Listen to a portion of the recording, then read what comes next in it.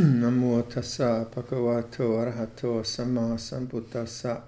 Namo tassa bhagavato arahato samma sambuddhassa.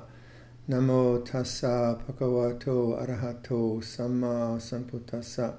Buddhang dhammang sanghang namasami.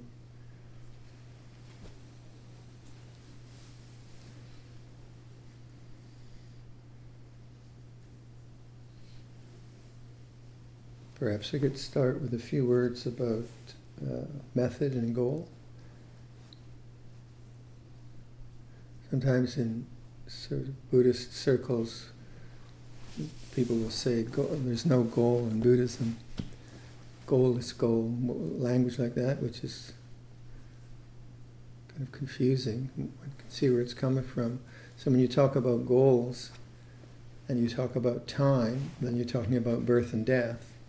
So in that sense, we don't use the word goal, but certainly there are realizations. They're couched in various ways of the end of suffering, cessation of greed, hatred, and delusion, realization of the unconditioned, the deathless, and so on and so forth. So there are things to be realized, and peace is possible. Method is important to understand because sometimes people mistake method and goal. So say in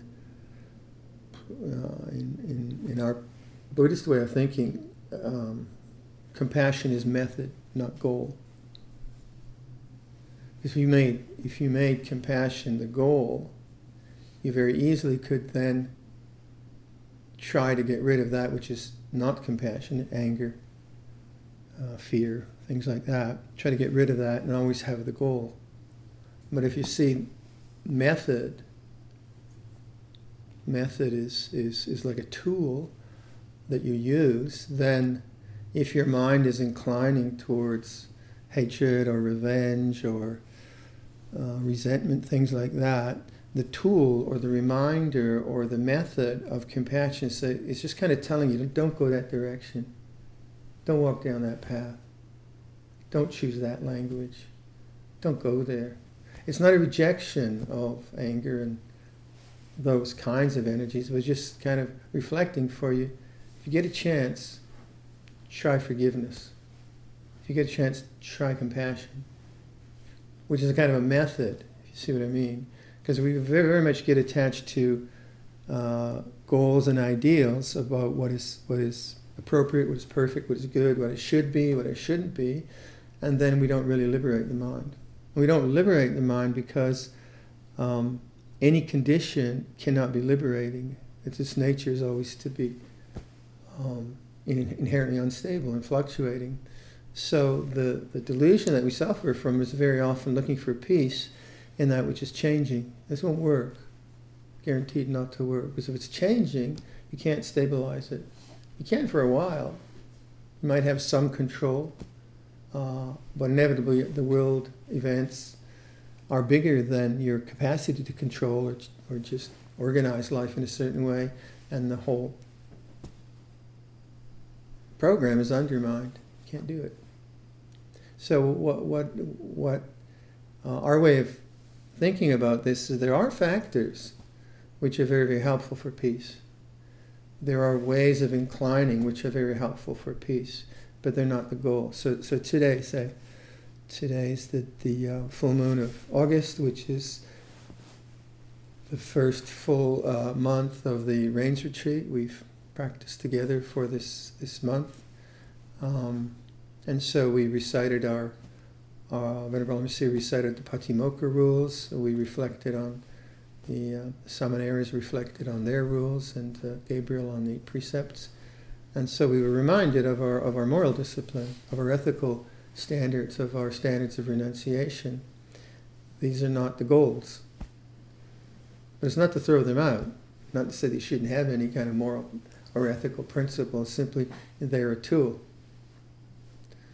If you thought they were the goal, then every time you might, not necessarily, but you might think that you're a bad person for feeling a certain way because you're not inclining towards these ethical principles. But what you're doing is you're just setting up boundaries, ethical principles, which are reflections and reminders these boundaries are safe.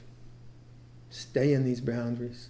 They'll take care of you. Don't go outside those boundaries. If you go outside those boundaries, you're going to get in trouble. So that's the Buddha's suggestion. As opposed to, you should always be some way. That's not a method. That's a imposition. That's a tyranny, a kind of tyranny of morality. And we've seen that where people can be very moral and very self-righteous. And I'm more moral. I've got more precepts than you, or I saw you ate 2 cakes yesterday, you slob, or something profound like that. But that's really not what it's about. Renunciation, or just like fewness of wishes, say. Fewness of wishes is one of the principles or methods of monastic life. Indriya, sense restraint and fewness of wishes are one of the methods that the Buddha suggested. But let's say you take the goal to be fewness of wishes. You make that the goal. Well, what happens is that when you have, your wishes are not few. In fact, they're massively embarrassing. And you want more and bigger and sweeter and all of that, then you might feel very guilty about that, because that's not the goal. I should be someone who has fewness of wishes. So the sense of I comes in, ego consciousness comes in and says, I'm a terrible monk, I wanted 4 ice creams, and I ate 3 or 4. I'm a terrible monk, and you feel guilty. But if the boundary and the tool and the method is fewness of wishes, as I want more and I'm not content with what is offered here as a monk, then that reflection, that method, that tool reminds me it's fewness of wishes. And why is fewness of wishes important? Because fewness of wishes keeps you home. Many, many wishes takes you out into the objective world of experience. And the objective world of experience has no end to it. Wish upon wish upon wish, get it, want more, get it, want more, didn't like it, want different, want bigger, want smaller. It's endless. It doesn't really put an end to suffering. It's not peaceful. So fewness of wishes, you can see, if my wishes are very few, if I'm content with little, if I'm content with alms food, robes, simple medicine, simple lodging, if I'm content with that, if I take that as my basis, as we monastics do, that gives me a lot of freedom to look at desire, to observe desire, to see the mind always wanting going outside into experience. And as I notice that wanting to go out, but I know fewness of wishes, I use fewness of wishes as a method, as a tool, as a reminder, and then this inclination to always go out, to seek oneself, begins to falter, begins to have less energy, and the mind stays home. And this is important, because peace you won't find in an object. All objects are tentative, right? They depend. They depend on all other manner of things. So the Buddha's teaching of peace, the realization of peace, is something which is not dependent. It's not something that depends on other factors. So to realize that, you have to come home. You have to be here now. And not a matter of time. Not a matter of time. So what we're trying to do is we're trying to practice the methodology of being a good person, but seeing that being a good person is not the goal. The goal is it's not also being a creep or a bank robber. Obviously, no. We know we're here for that. But being a good person is very helpful. Like being kind is very helpful. Being generous is very helpful. Well, what do you do if you have resentment? If you make the goal being someone who's a good person, what are you going to do with resentment? You say, I shouldn't feel resentment. I should be a good person. And that's ego. Doesn't work. But if I feel resentment, I see resentment arising in consciousness, and I begin to introduce the method of this will change. This will arise and cease. Don't go there. Forgiveness is good. that kind of language, that kind of negotiating, then the resentment, as it's witnessed, as something that's changing, you have a perspective now where you're not trying to change it. You're no longer engaged in the object, you know the object. And as you know that resentment, as you trust in awareness of change, you begin to see, yeah, it's less strong. It's beginning to fall away. But at no time did you invest in the objective world. You didn't see it, you didn't seek a distraction, you didn't blame, you invested in awareness of change. And that awareness of change takes you home. Trying to change things, we have to do. When it's time to turn out the lights, we turn out the lights. When it's time to have a cup of tea, we have a cup of tea. So we do things. It's not that we don't do anything. And we know how to do that. I mean, it doesn't, that's not so difficult. It's the other it's more difficult. Coming home. I was on the lake a couple of days ago, beautiful Pike Lake, and I had been hankering to find this eagle's nest. And it's a project I keep forgetting about, so I was determined. So I went out and I went between the two islands off the dock, for those of you who know. And then I figured it was on the camping island. And then in the top of a tree, I saw the shape of a bird. And I said, it doesn't look like an eagle, but it was the shape of a bird. So I paddled towards it, and I kept my attention on the tree. And the wind was blowing, so I had to maneuver it, and I'd watch and watch and watch. And then the shape of the bird changed to the trunk of the tree. So the shape of the bird was being created by the hole in the foliage of the pine tree, and it looked like a bird from the distance. But all the time, what was I doing? I was attending to the tree, but I wasn't just attending in any haphazard way. I was questioning. I was questioning, what is that? What is that? What is that? I wasn't analyzing, I was observing. What is that? What is that? And then boing, oh yeah, that's a tree trunk. And I looked at it, and then I heard it squawk. And two trees over there was the big juvenile, big black eagle. Not fully, it's a bald eagle. Big white head, but the juveniles, they don't have the color yet.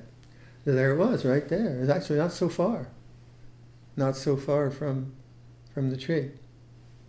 And then I folded around and found the nest, and so on. But what the spiritual life isn't just about goodness, or at least from a Buddhist perspective. It's not just about being a good person, but it is about being but not just. Not just, right? To say it's not about being a good person would be wrong, because goodness begets a mind which has clarity and has confidence and has joy in it. A mind which is caught by various foolishness has a mind which has regret and remorse and is very, very distracted. Yeah? So you need stability of mind. And all these methods that we talk about, patience, compassion, forgiveness, they're not ideals to be held to. They're ways to bring the mind back home, to give stability to the mind, to give joy to the mind, to give brightness to the mind. Then, or even before that if you want, then we have a chance to inquire into the very difficult teaching to understand. And from the text, we could see that the Buddha felt the same, that whatever he realized, he said, this is too difficult. I'm not going to teach. So Brahma Sampati comes along and says, oh, come on, give us a little teaching. This is Brahma Sampati, by the way. Brahma Sampati is the deity of language. Huh? What'd you say? Or poetry. And so our mythology is such that the Buddha feels this is too subtle. People aren't really going to understand it, so maybe I'll just be quiet and meditate. stay in my room and watch the birds.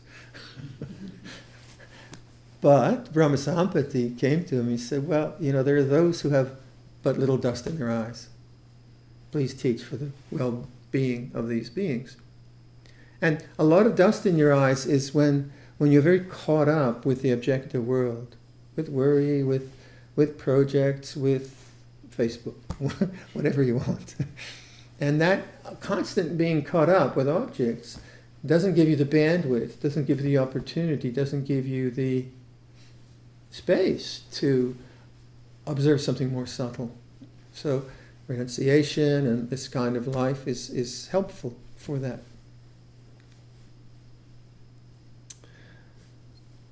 I was talking with Surimedo about the very real problem we have in being attached to objects. And when I say objects, I mean thoughts, emotions, memories, gadgets, sights, sounds, tastes, smells, the whole gambit of sense experience. The mind always out and caught with objects.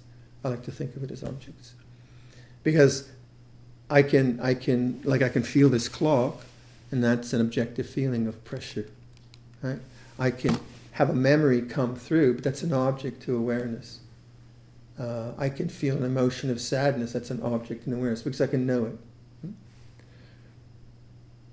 So we tend to seek our fulfillment through objects, through emotions, through experiences, through creativity, through comfort, through good food and good company, and a good subscription to Netflix. Whatever you want, right? None of it is immoral. None of it's immoral. But what we tend to do is then we just find a certain amount of comfort, and that changes. A certain amount of distraction, and that changes. And after a while, you kind of get tired of that.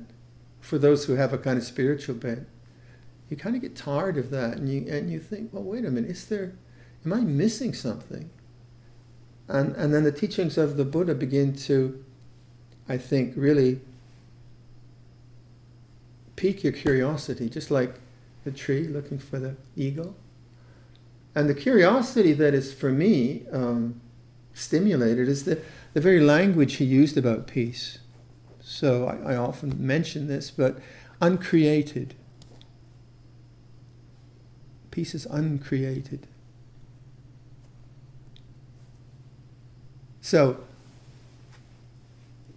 are you looking for the eagle? You raise that question. Uncreated. Now that puts your mind in a state of questioning attention.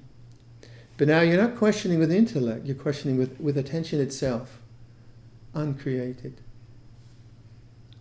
And as soon as you place that sincerely, you've reached the uncreated.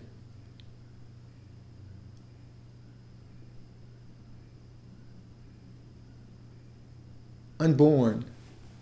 You hear the whippoorwill? That sound was born, right?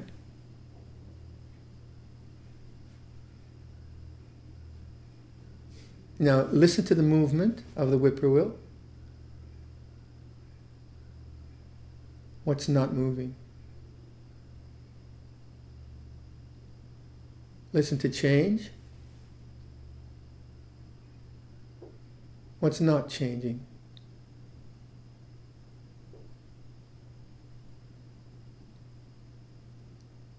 Get it?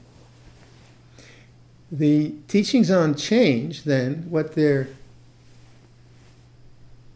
pointing to is something very obvious, that which begins ends, and we all know that. Right?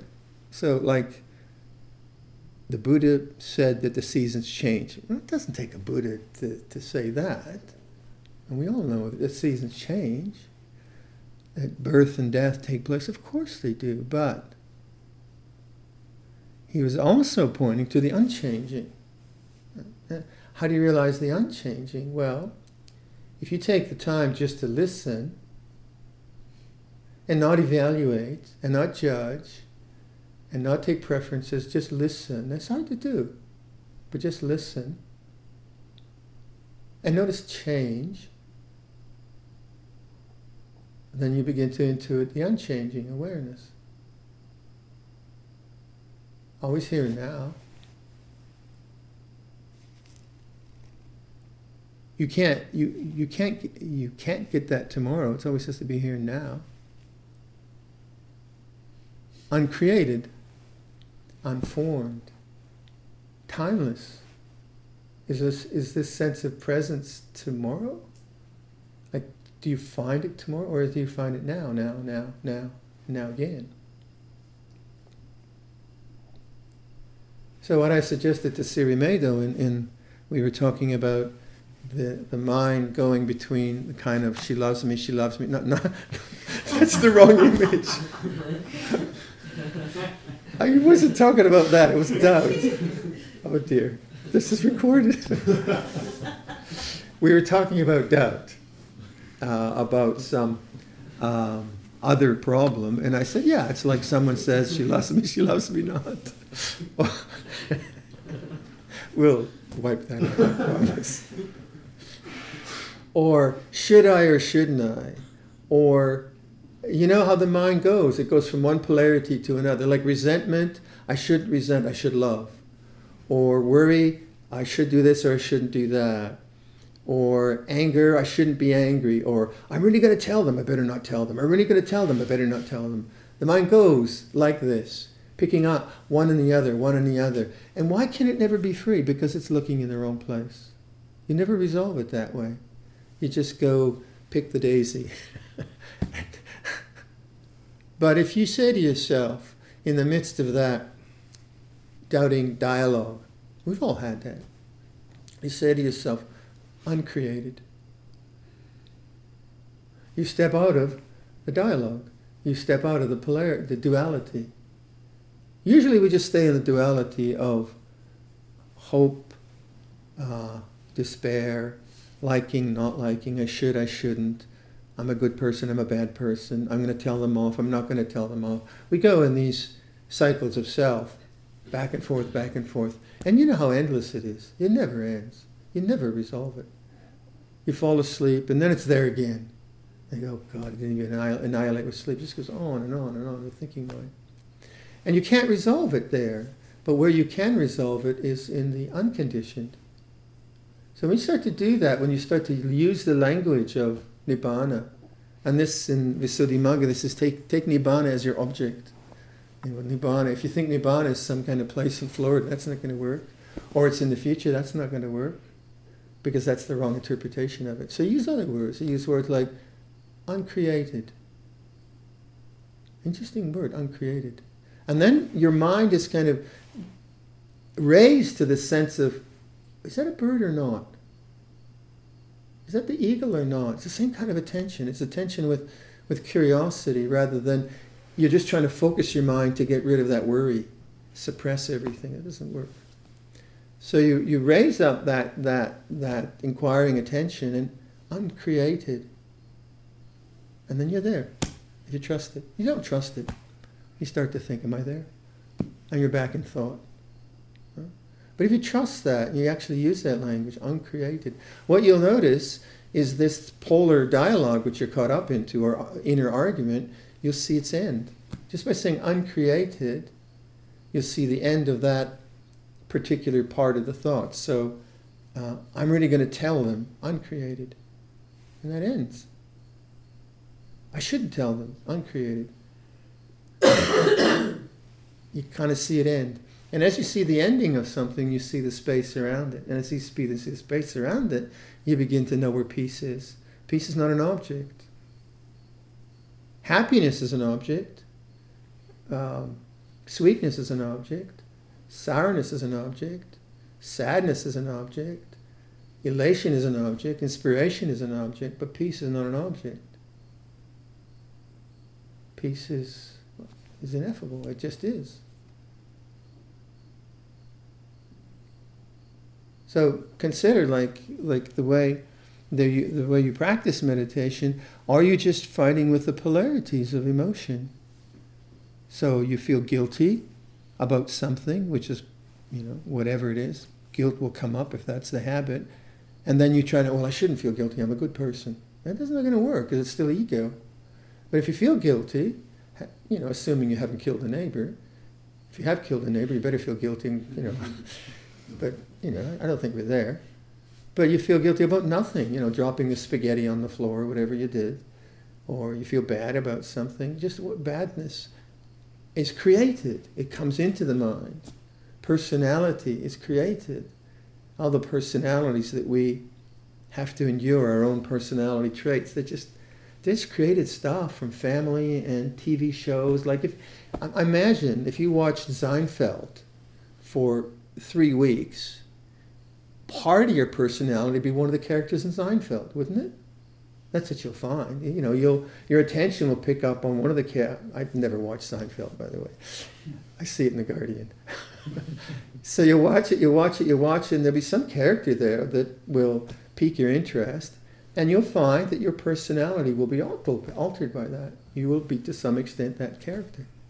You see it in little ways. So you think, parents, good, bad, indifferent, culture, race, your social situation, all of that creates this sense of a person. But that sense of a person can be known.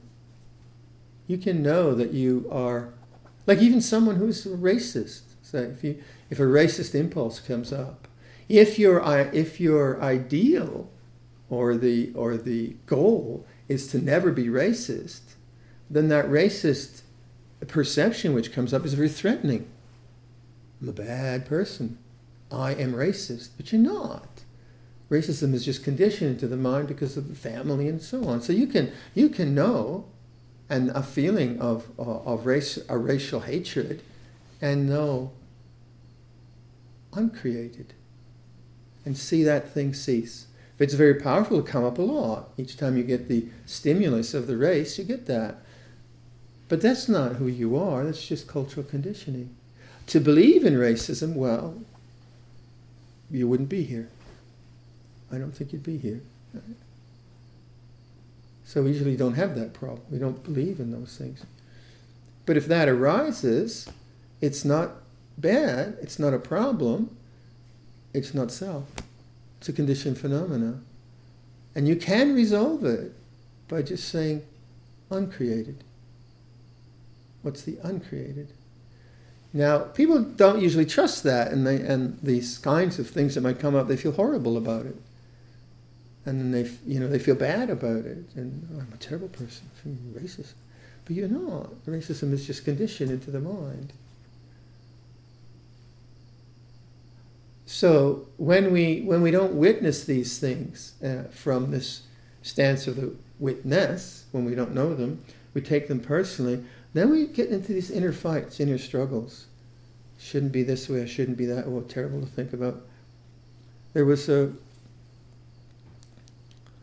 way back in Hampstead, this would have been 1978, a woman phoned Ajahn Sumedho and she said, I have to see you. Ajahn Sumedho's our teacher, the American teacher, was just here. And so she came and she was all distraught, and Lompo said, so what's wrong? What happened?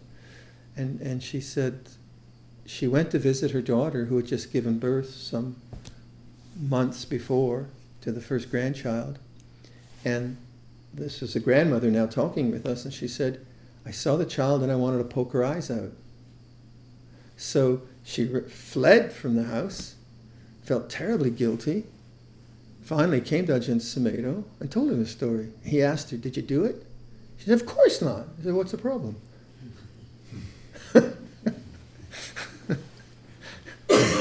It's just a weird thought, probably from a television show or something. I'm a terrible person, but she didn't do it. That was great. I remember that. A great answer. Did you do it? Of course not. That's a thought. A horrible thought, yeah. And so we have morality. Morality is the method. We have compassion. Compassion is the method, right? And when those things come up, rather than get caught in this sense of guilt or fear, and quite often we fear these things. Like we think, because we think they're permanent. We think they're permanently us, but they're not.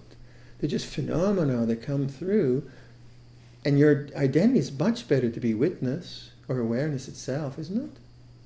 And use the method. Use, keep to moral principles. That's your guideline. That's your protection. That's your safety. And when they come up, maybe it's just purification. So, like jealousy, say. Who was it? Was it Longpo? Someone was saying they really detested jealousy in themselves. So jealousy comes up, it arises, and then what do you do with it? Well, of course you feel guilty about it and hate yourself. But that's still ego. That doesn't work.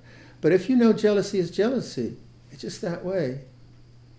It's just that way. That's hard to do. But you do it, and you say unconditioned.